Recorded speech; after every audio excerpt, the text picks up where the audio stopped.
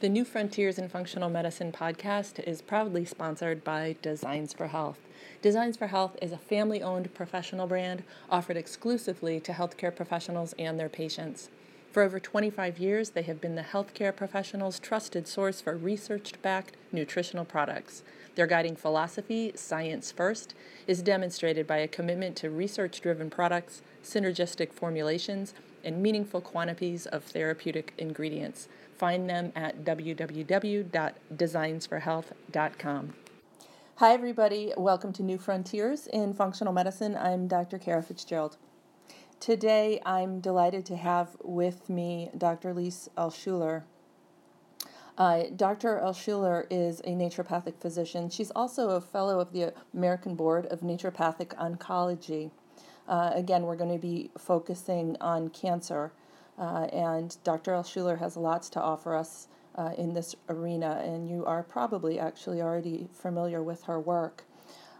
She practices naturopathic oncology. She maintains a practice called Naturopathic Specialists, LLC, and you can access information on that with this podcast. She's the co-author of Definitive Guide to Cancer and Definitive Guide to Thriving After Cancer. Definitive Guide to Cancer, if you don't have it, has been a great resource for me in my practice, and also it's a really nice reference for patients. Dr. Alschuler is the executive director of TAP Integrative, a nonprofit educational resource for integrative practitioners. She co-hosts a radio show, 5 to Thrive Live, and is co-founder of the iThrive Plan, a mobile web application that creates customized wellness plans for cancer survivors. Dr. Alschuler works as an independent consultant in the area of practitioner and consumer health education. And I just want to say that Dr. Alschuler has been a mentor to many of us over the years, myself included. I've learned much from her teaching, and I've also had the privilege to receive some assistance on patient cases. So, again, I'm just really delighted to have you here, Lise. Welcome to New Frontiers. Well, thank you. That was a very generous introduction, and I'm delighted to be talking with you and all of your practitioner and patient listeners today. Oh, great. So let's just jump right in and talk about the huge topic of cancer prevention. I know there's amazing research coming down the pike around this. What are your thoughts on cancer as a preventable illness and, just some of the research out there? Yeah, it's interesting because the question about is cancer preventable is still very much alive in the scientific literature and a topic of debate among researchers and oncologists. And I think it's actually a legitimate debate, honestly. I would articulate that, yes, absolutely, we can reduce our risk of cancer. So in that sense, cancer is preventable. I think that we can confidently say that a third of all cancers, and in some cases, depending on the cancer, half of all cancers, and maybe even more in the case of colon cancer, maybe 75% of colon cancers are preventable through lifestyle changes. That being said, I think for an individual when they're contemplating this question, it really becomes how much can I lower my risk through how I live my life? Mm-hmm. And I think most people can't get their risk down to zero, but they can significantly reduce their risk. And so I think it's really a matter of risk reduction, because there's still the spontaneous mutations that happen that can arise regardless of, what somebody does, what somebody eats, etc. There are environmental factors that are hard to control. Yeah. And there are, genetic SNPs that increase susceptibility. So there's certain elements that are not changeable. Yeah, right. Okay. I know we're going to jump into some of the things that you recommend for prevention, but I just want to throw out there that I'll be pinging you on the idea of periodic fasting and, just the ketogenic diet as a periodic tool to aid in prevention, and then actually how you use that therapeutically. But we'll jump into that in a second.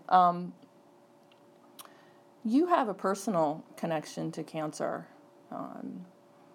Can you want to talk about that and maybe how that's informed your work? Yeah, I think it's important because it's not just an abstract concept for me. It's very much relevant to me as a person.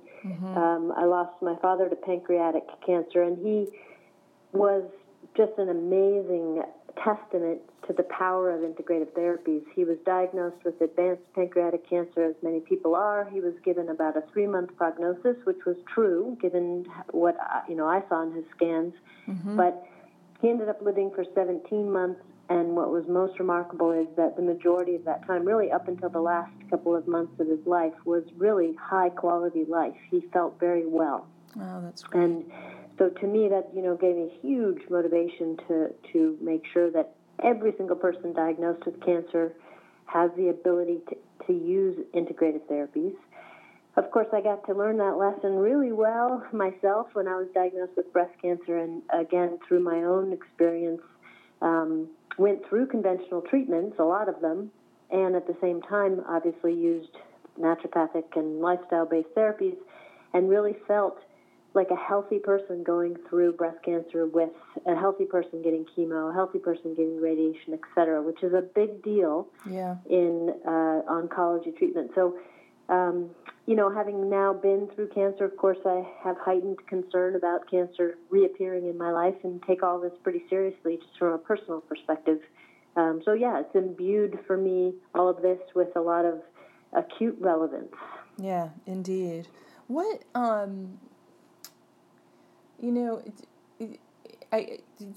there anything that you learned in the process that, any pearls from your own experience or the process of working with your dad?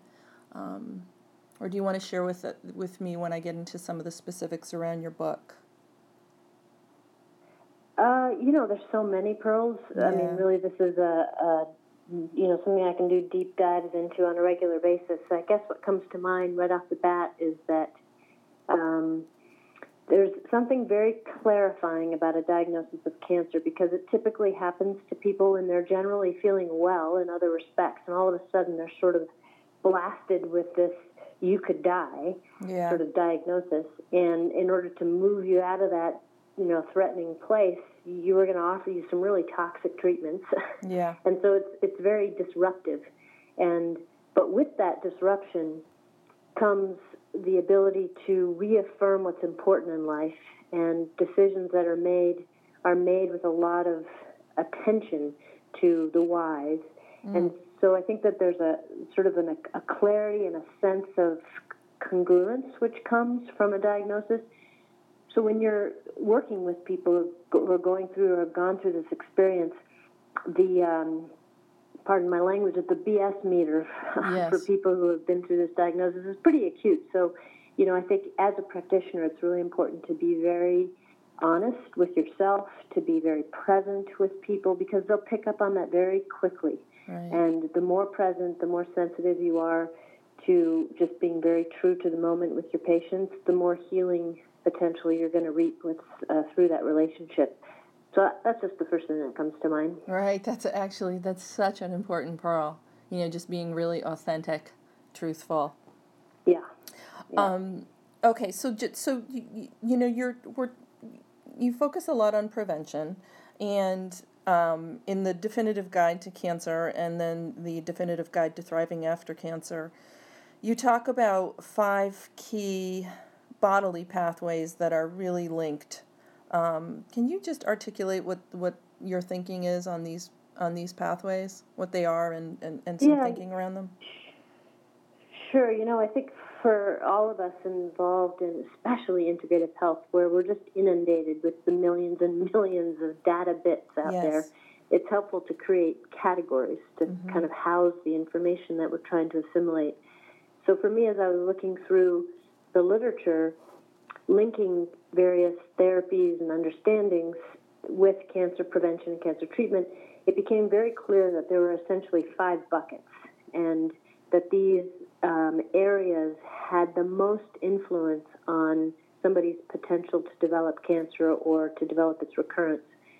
So that's been a helpful way for me to think about all my therapies. So, for example, when people come in to see me for initial primary prevention or for tertiary prevention of recurrence, I really go through this checklist of these 5 areas in my head and make sure that I have therapies that are addressing all these areas. So The areas are inflammation, and by that, of course, I mean chronic inflammation typically, although there is some interesting data to suggest that perhaps acute inflammatory events might also create opportunity for signals to develop that could create cancer development, but let's just leave it at chronic inflammation for now.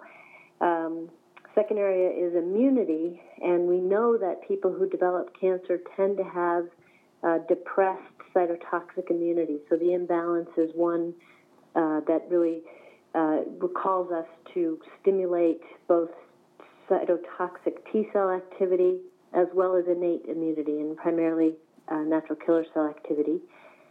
Third area is what I call hormonal balance, which by itself doesn't really mean much, but specifically with regards to cancer, what I'm really thinking of is balancing the stress response system, the role of stress and a hyperactivated or kind of upregulated hypothalamic pituitary adrenal axis is quite significant. So we really want to make sure we address that. And then included, of course, for people who are at risk for or who have had a history of estrogen or other hormonal dependent cancers, we need to pay attention to those hormones as well. Yeah. The fourth area would be insulin resistance, and this is kind of a big umbrella for me now, which is about insulin resistance, which has really emerged as a primary driver for cancer because insulin is such a strong mitogen. But having said that, there's also within this umbrella now this idea of just, kind of being inundated with calories, being overfed, and the implications of that, as well as the composition of our macronutrients.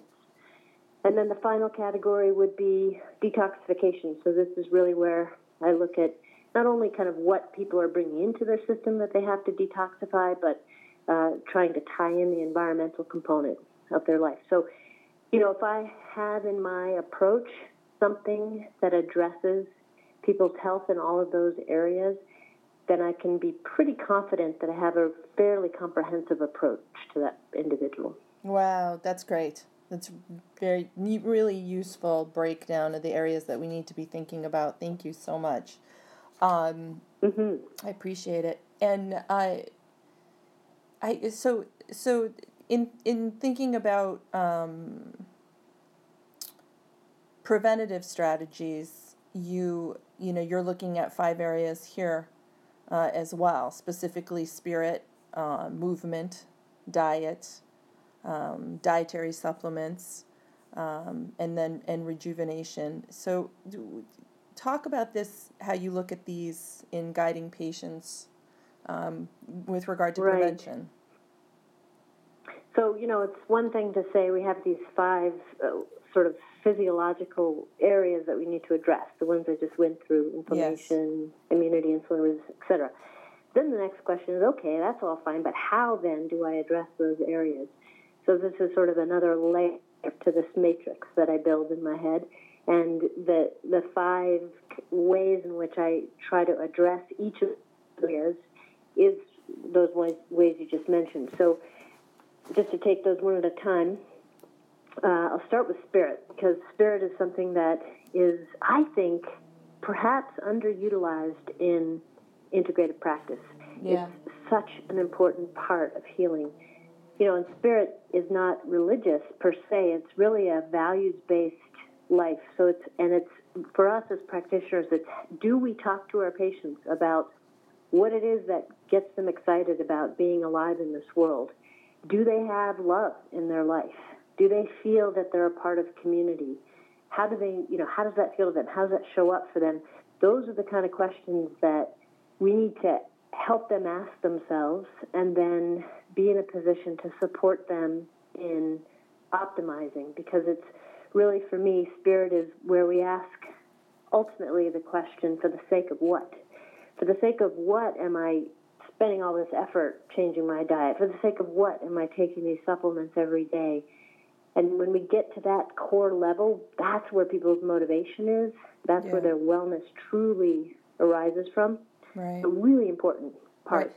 Well, and you talk about how, you've just mentioned how the BS meter, is just very heightened and sensitive with active in patients with active cancer, and they need to be real. And I'm sure and Spirit is these kinds of conversations are really a natural outcropping of that. And yet, you're talking about this in prevention, like bringing these important conversations front and center. I mean, not just in our patients, but obviously in ourselves. Walking the talk. So, it's a great point on both ends. Bringing Spirit into life. Yeah, and can you still hear me okay? Because you were breaking up a little bit, so I want to make sure you can hear me. Oh, well. Yep, I can hear you fine. Yep. Okay, perfect. Yeah, so important, and for all the reasons you just said, exquisitely important for people diagnosed with cancer. So that's one sort of strategy, as I call it. Another is to always talk to my patients about movement or exercise, and it really has two aspects to it. So of all the strategies available to us, people who regularly exercise across the board will reduce their risk of most major cancers by about 50%. That's more than any dietary strategy. That's more than anything else that so far we've been able to measure. So it's a pretty important strategy to talk to people about. Yes. So, exercise, and we know more now, too, about the fact that not only is that sort of 30-minute of moderately brisk walking 5 days a week the baseline, but we now know that more is better. So getting more vigorous exercise adds prevention benefits. Exercising longer adds more prevention benefits. Wow. And then the second part to movement, which is equally as important, actually, is not being sedentary. And I told this story before, but about 4 years ago or so, it was 3 years ago, I was doing a lot of reading on sedentarism, and, it's called The New Smoking, and when we're talking about cancer risk, and I exercise every day, and I realized, oh my gosh, I exercise every day, but I'm sedentary, because I would be in front of my computer all day long, sometimes for hours on end. Yes. And it was a really good awareness for me that it's easy to be sedentary in our modern world. So making sure people get up every 90 minutes, do their 2 minutes of activity is so important, and actually can also reduce cancer risk and risk of cancer recurrence quite significantly. So movement, really important to talk to people about. So that's great that the research is moving past beyond this the 30-minute vigorous walk 5 days a week, and intensity is recognized as beneficial. I mean, obviously this would be within the patient's tolerance level or the individual's tolerance level. And pushing beyond wouldn't be certainly wouldn't be useful until the body's ready for it. Just thinking about, God, when I was in school, I rode my bike everywhere. I didn't own a car, and I was active just all the time because I would have to ride to clinic and then ride to class. And, since I'm a desk jockey now, and it really is a struggle to get my movement. And so I'm trying to hold myself accountable with one of those wearable Fitbits and, just little bings to remind me. And I've just gotten this funky chair that sort of rolls around a little bit, but it's been really challenging for me. But I'm doing it. It is for practitioners. This is a really big issue because think about it. We sit and listen to patients most of the day. Then we sit and do our charting, and then we're tired. And we come home, we sit and eat dinner, and maybe we sit and watch TV. I mean, we can be very sedentary as practitioners, and so it's a really important thing for us to be aware of, from a self-reflection standpoint. I know. And then as we develop strategies that help us, we can impart those to our patients as well. But I want to go back to your comment, too, about to tolerance. The way that I describe this to patients is that I want patients to always be at the edge of their fitness. And, Susie's edge is going to be different than Mark's edge, is going to be different than my edge, but that they're always kind of at that place where they're not totally comfortable with activity, that it's always causing them to push just a little bit. For people who tend to over-push, the general rule of thumb that I've come up with that seems to really help people self-regulate is that I tell them that if they go out and they do a walk for 30 minutes, that it should take them no more than half of that time period that they've exercised to recover their pre-energy exercise level. So if they walk for 30 minutes, they should come back, and if they're tired, they should be kind of back to feeling good within 15 minutes. If it takes them longer than that, they've overdone it. And it seems to help people kind of self-moderate their level as they're especially getting out of recovery. Mm-hmm. Mm-hmm. And there's just so much cool research around exercise, just the hormesis ideas around it, just influencing. I mean, obviously we're increasing oxidative stress because we're turning on, mitochondria and energy production, but then we sweep right in with the various tools to clean it up. So we're upregulating detoxification and, glutathione and, superoxide dismutase and all of that. So it's just, it's quite remarkable. I love I could talk about exercise all day long, so you'll have to cut me off. But I know. I actually really love that you brought up hormesis, because it's true, the research shows that when you do an intense bout of exercise, your oxidative stress is super high. Cranks up, yeah. Right afterwards. Yeah. But then people who regularly exercise overall have a much better redox potential on a cellular level. So, yeah, there's just something that happens with that kind of in day out type of thing. And then there's the myokines, which are excreted by exercising muscles. Those were just discovered several years ago, so we didn't even know about those 10 years ago, but those directly counter the effects of insulin. So that's one of the reasons why it's so important to exercise when you have insulin resistance. Yes, thank you for that. I'll have to look into myokines. It's really interesting. And I know, and then I'll hush on this, but because it is such an interesting area, research coming out that actually it's not even that new, taking antioxidants right after exercise and quenching that oxidative process and the sort of the hormetic response is a bad idea. And so, right. Just thinking about timing with regard to when we take our supplements, and I know we're going to get into talking about that in a minute, but I think quenching that action, that post-exercise metabolic cleanup isn't a good idea, but there's an appropriate time to take them. And I don't know if the research is out on that, if it's actually defined when the optimal time is to take our supplements and our various antioxidants, but I always advise not after exercise, maybe in the morning or at night, after your events. Right. But have you seen anything on that as far as timing goes for supplementation? No, the only data I've seen is probably the data you're referring to, which is pretty old by now, actually, on vitamin E and timing that. And I think to your point, it seems like just taking it either before or away from exercise just at least avoids that immediate quenching effect on those oxidants. Yes. Yeah, and just allows the body to do it. Okay. Massive topic that you and I have talked about over the years, diet. And now I would say two things. We're, talking about prevention, and also you can make some, I'd love to hear your comments and, as a part of therapy for cancer patients. Yeah.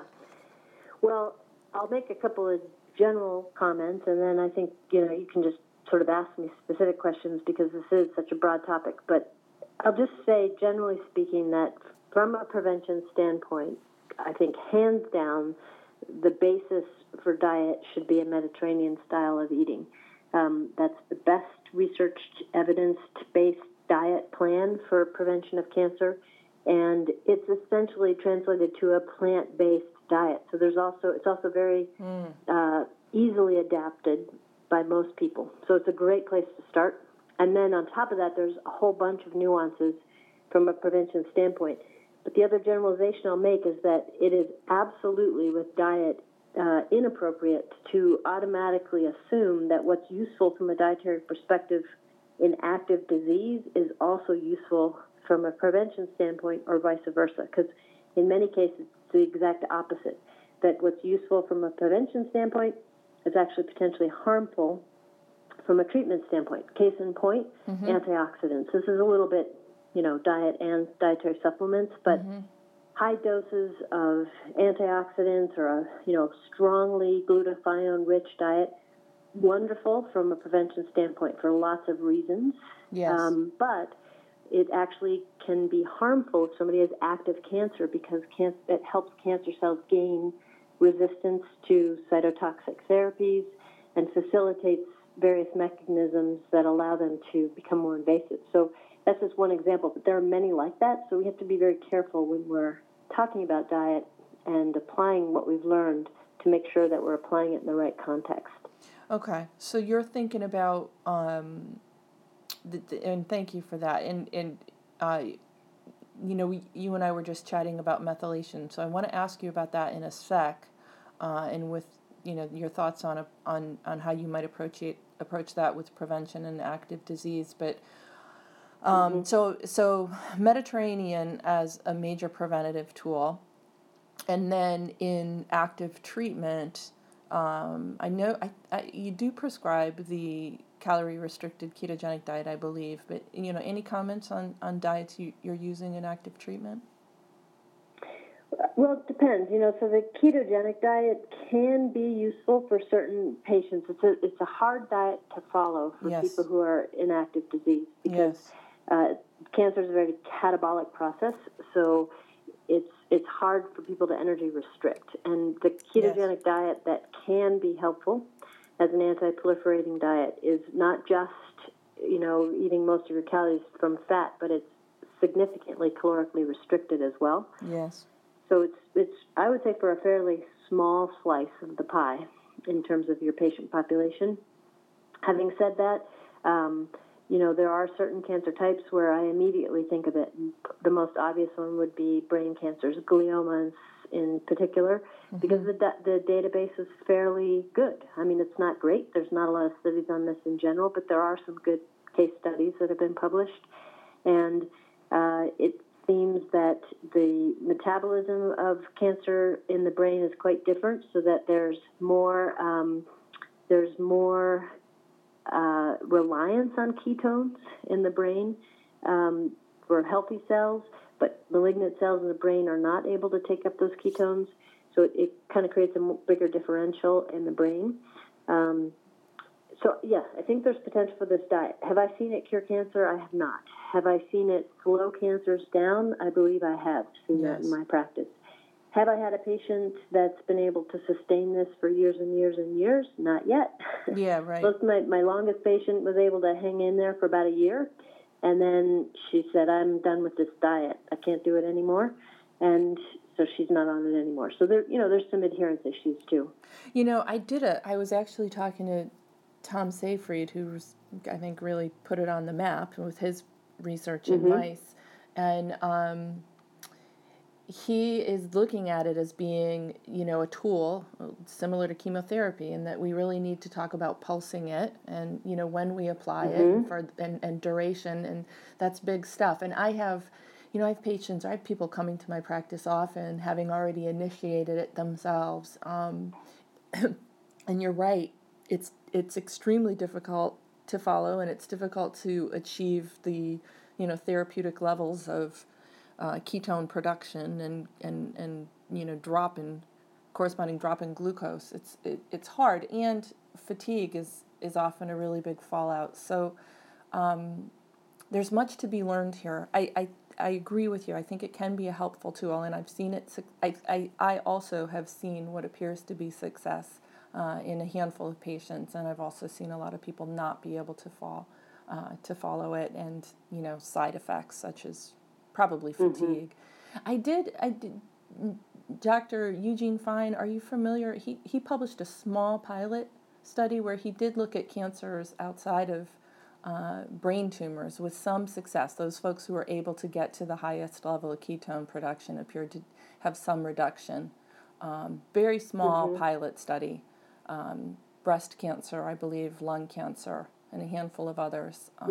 But it's super small, so we can't extrapolate too much from that. But I agree with you. Right. I think there's a place for it, and there's much to be learned, and we're probably over using it. Certainly, patients appear to be individuals just jumping on it aggressively and with some fallout.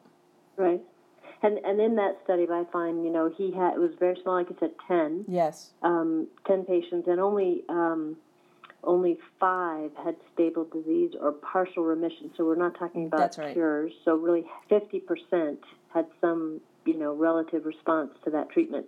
So I think from a clinical translation perspective, that means that you're going to theoretically have to get 10 patients on this to get 5 who will have some disease stabilization. And another pilot study that was published by Schmidt, he actually had really limited success because he had such a high dropout rate. So, from a clinical perspective, to get those 5, yes, you're actually probably going to have to start with a lot more patients because you're going to have to count for all the drop-offs that you're going to get just due to the challenges with adherence. Right, that's right. He did. I think those 5 that were successful did get into the most aggressive ketosis, and he didn't. Right. He didn't calorie restrict in his either.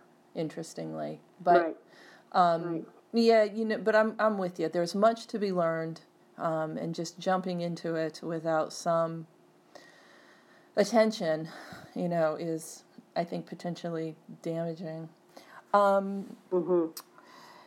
Okay, so let's talk about supplements. Another huge area with tons of mixed, I think, data and also just mixed internet lore around what to do. So what are you thinking about? Yeah. Well, obviously this is a huge topic, but I prescribe dietary supplements to all of my patients. Yep. So right there tells you that I believe that they have a role to play. I think that the way I describe it to my patients is that, diet and exercise are kind of broad, sweeping tools. And with dietary supplements, I'm attempting to apply a more finer tool and actually trying to manipulate pathways in the body. And I think that that's, in fact, what I believe supplements are doing. In reality, I think that they're even kind of broad tools, and that what we're actually manipulating are very precise and very dynamic pathways that are up and down regulated by a variety of things that we're not even thinking about nowadays. Even getting kind of out there and thinking about, light wavelengths and the implication on that. And all these kind of things. So that being said, I do think that dietary supplements are a way to offer some degree of precision to our therapies.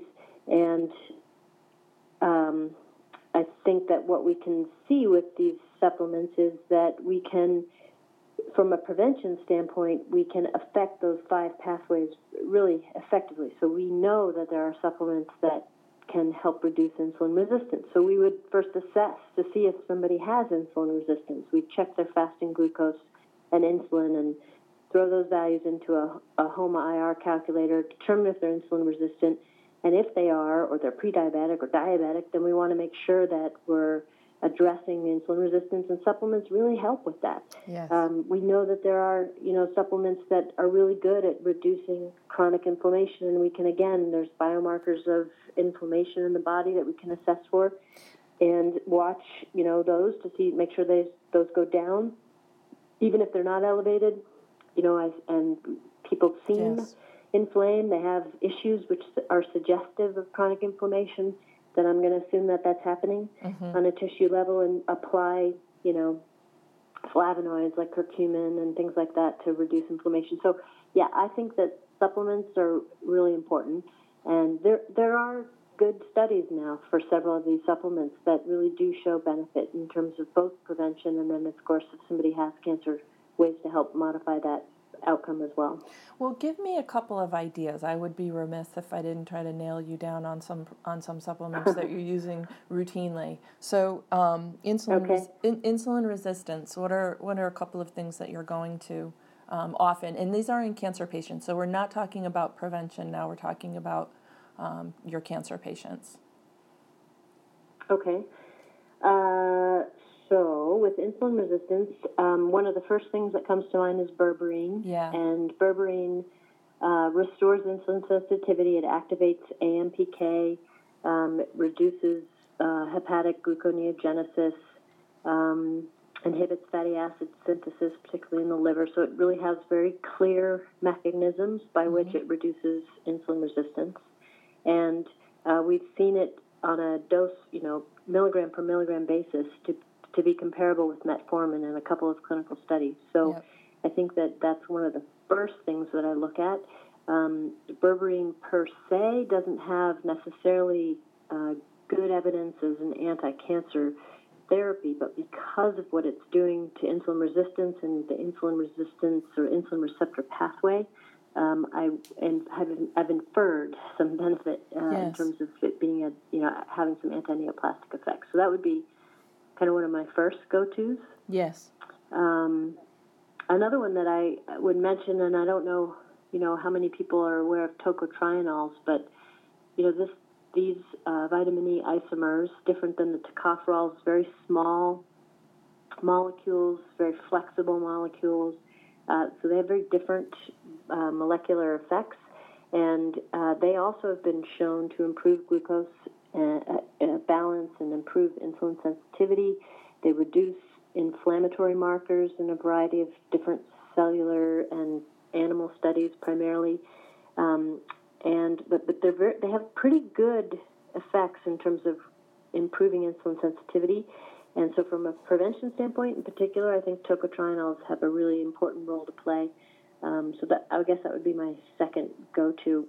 If somebody's in active disease, I still think about tocotrienols because they do actually induce apoptosis. So they do have a anti-neoplastic effect.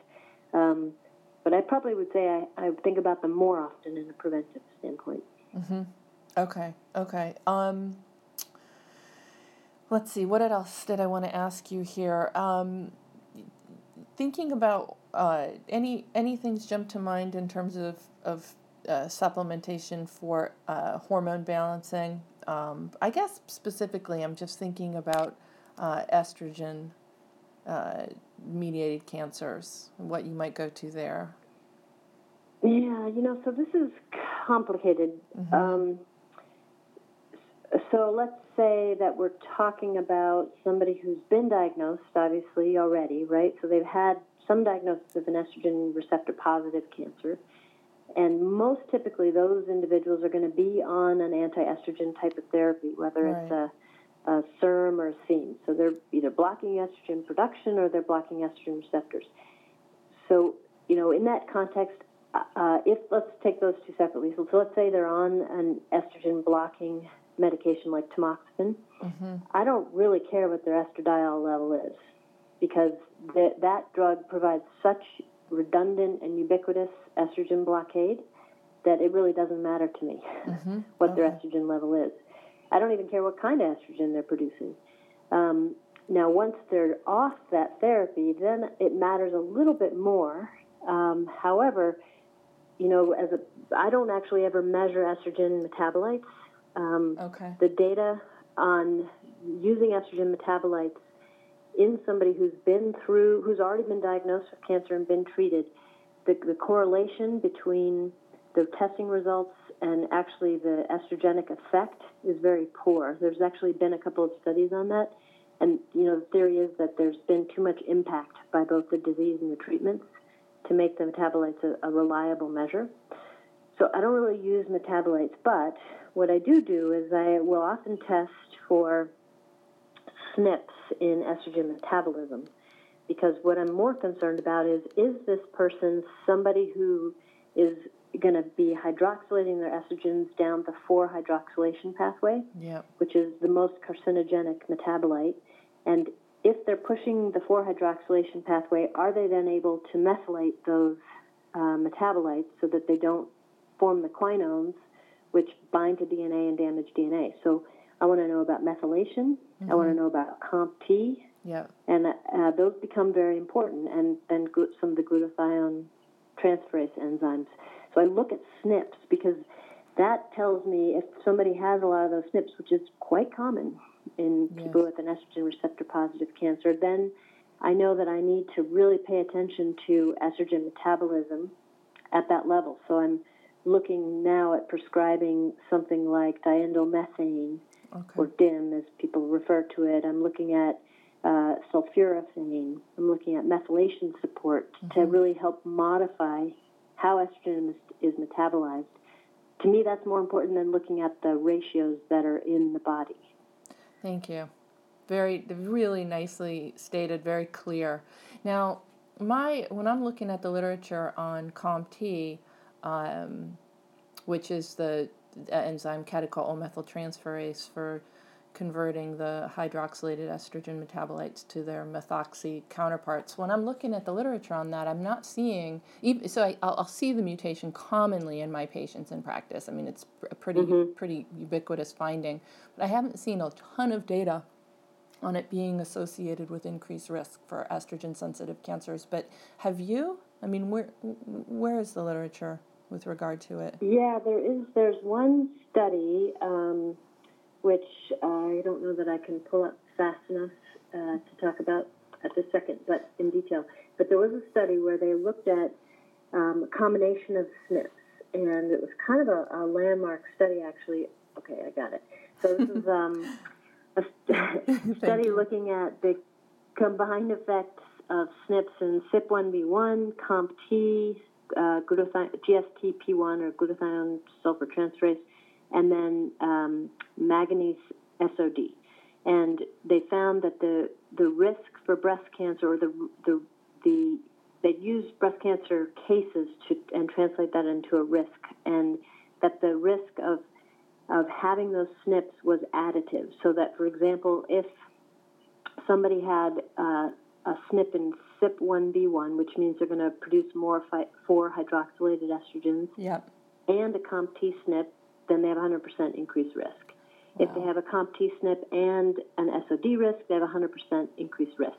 Wow. If they have CYP1B1, COMT, and glutathione S-transferase, they have 170% increased risk. Wow. If they have CYP1B1, COMT, glutathione, GSTP1 plus manganese SOD, 1,100% increased risk. Jeez. So, to me, this study is really important. It was published in the Journal of Gynecological Oncology in 2011 by CERN and colleagues, and I think that that's the best data point that we have. Yes.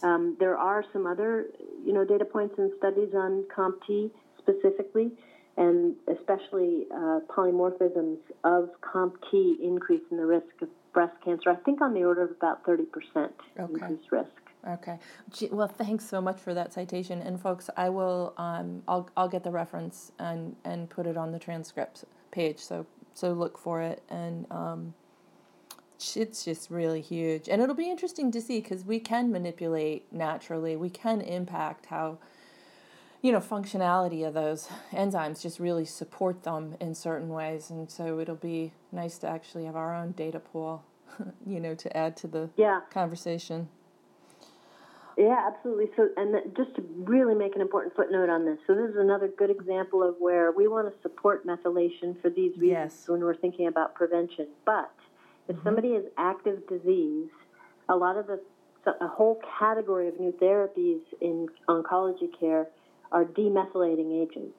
And that there's some thought that if you support methylation, actually, in active tumors, you add more chromosomal stability within malignant cells, and you actually support tumorigenesis. So questionable about whether we want to really give too much methylation support during active disease. That needs to be kind of taken up on an individual basis, but I would just certainly put a footnote of caution on that. Awesome. And that brings us back. I wanted to talk to you about methylation. My own approach to it has evolved considerably, and I'm working upstream, with diet and lifestyle interventions, which I think the data are suggesting they can profoundly impact healthy methylation DNA. So we're talking about the epigenome here, folks.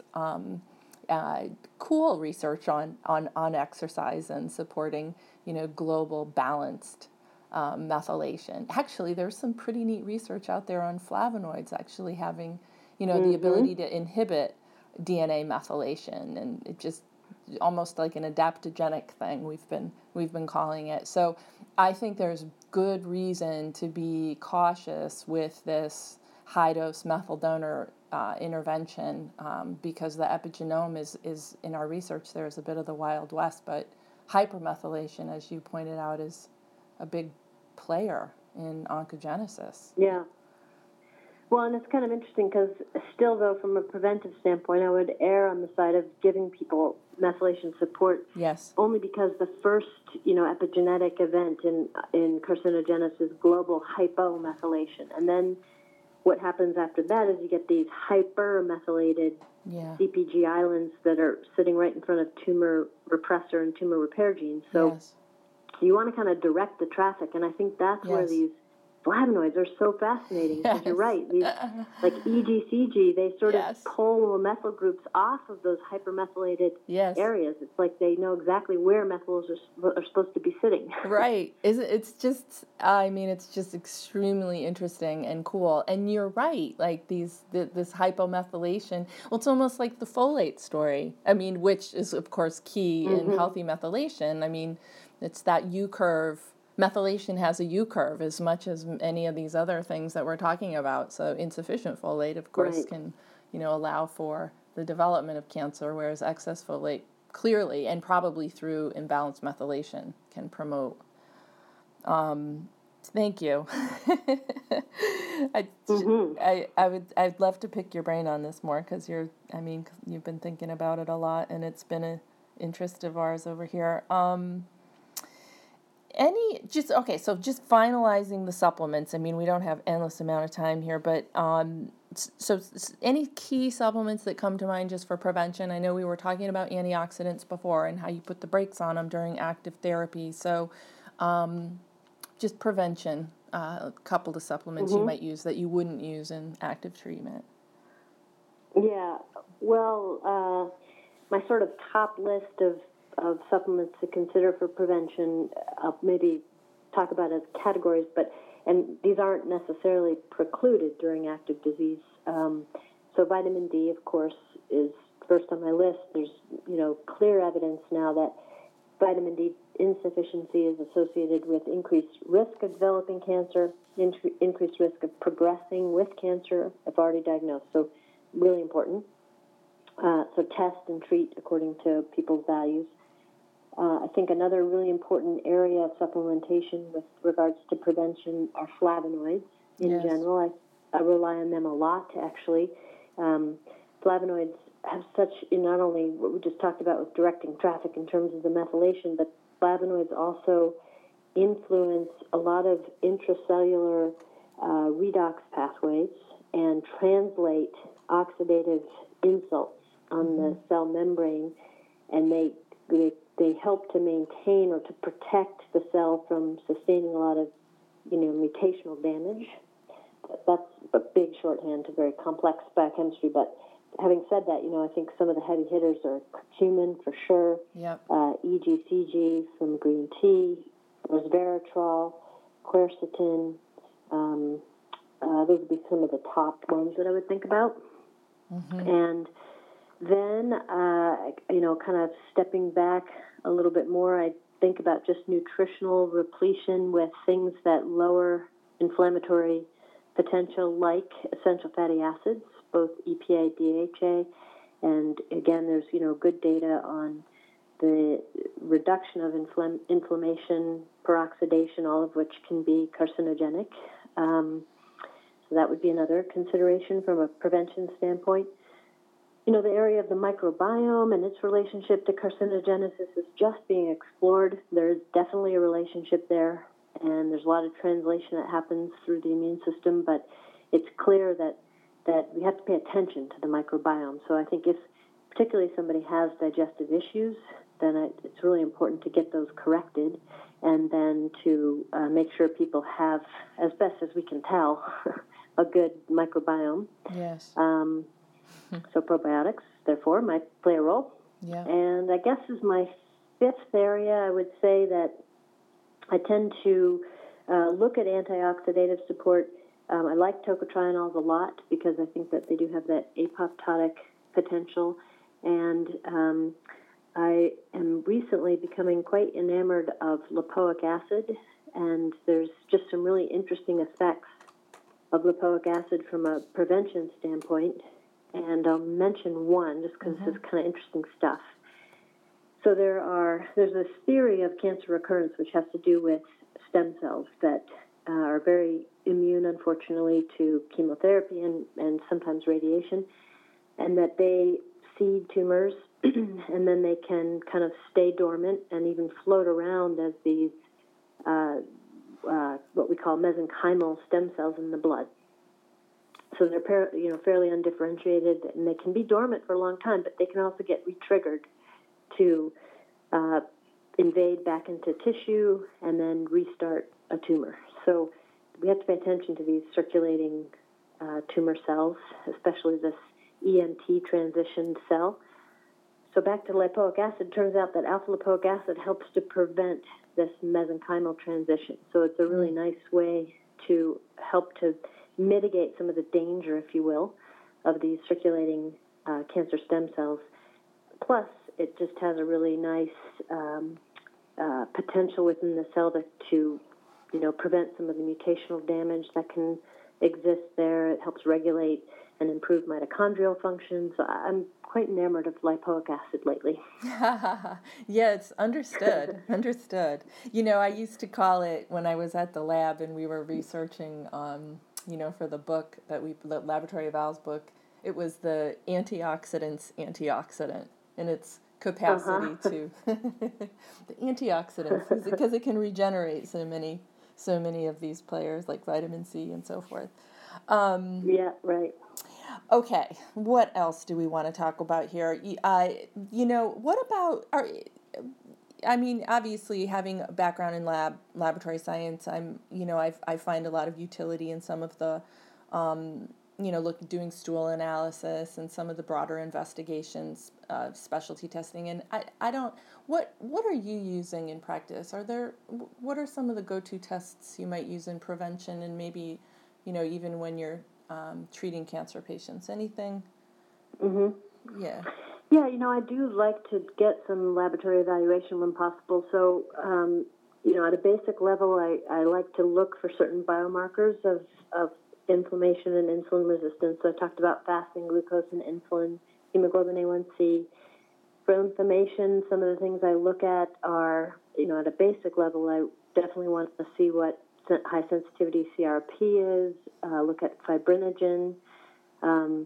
Sometimes may do some cytokine analysis depending on the history. Like if somebody's had pretty aggressive cancer in the past, I might look at IL-6 and IL-8. Okay. And from a sort of hormonal level, I tend to, like I said, look more at SNPs in some of those methylation and detoxification enzymes. A morning cortisol, though, or even better, a 4-point cortisol test can be quite helpful. Mm-hmm.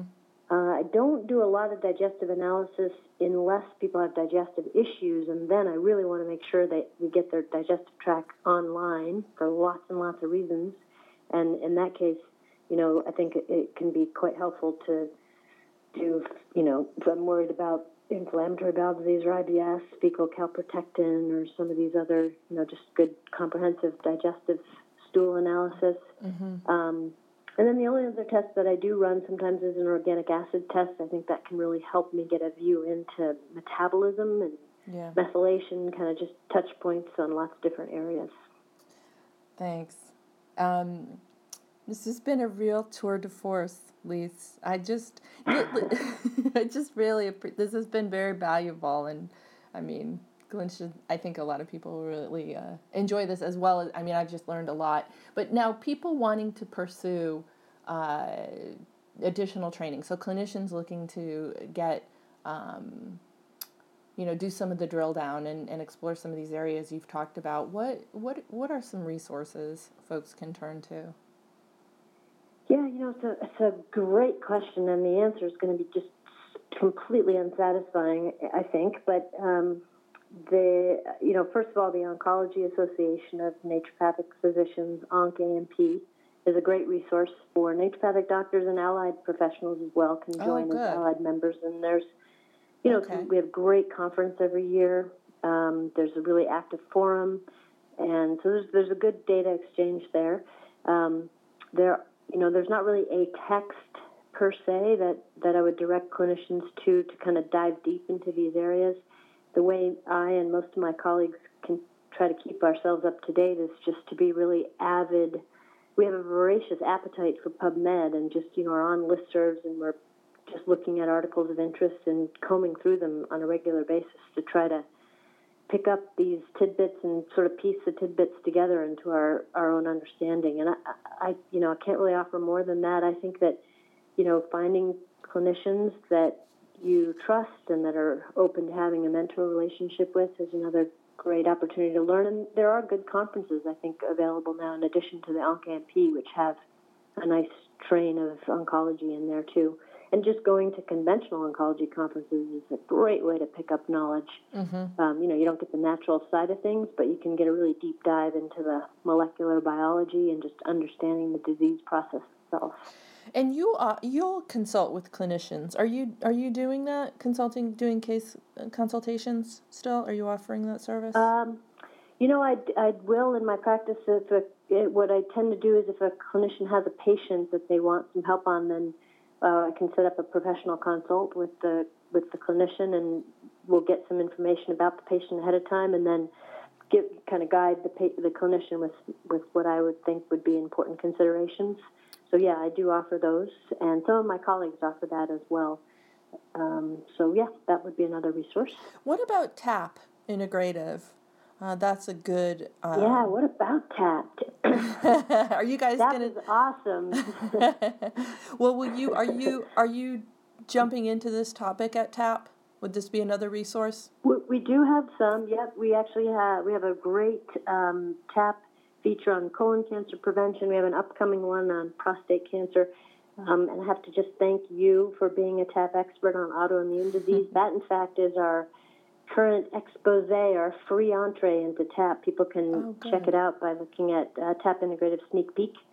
And and one other thing I should say about tapintegrative.org is that for practitioners who really want to just kind of get clinically relevant information, there's great resources on there. And we have a member benefit, which is that you can request full text articles from PubMed of your choosing whenever you'd like. Wow. Super easy to do, and it's free. So you pay your membership after 3 articles typically. So, for people who are like, I love PubMed, but I can't get the full text, this is a great way to get that. Well, you need to be blasting that out. That's huge. I know, right? That is huge. You really need to blast it. So, folks, the link to TAP will be on the page for this webinar, so you guys can head over there and check it out. It is a really wonderful resource. All right, Dr. Altshuler, it was wonderful to touch base with you, and thank you so much for sharing your brain with us today. I really appreciate it. Absolutely. My pleasure. Thank you.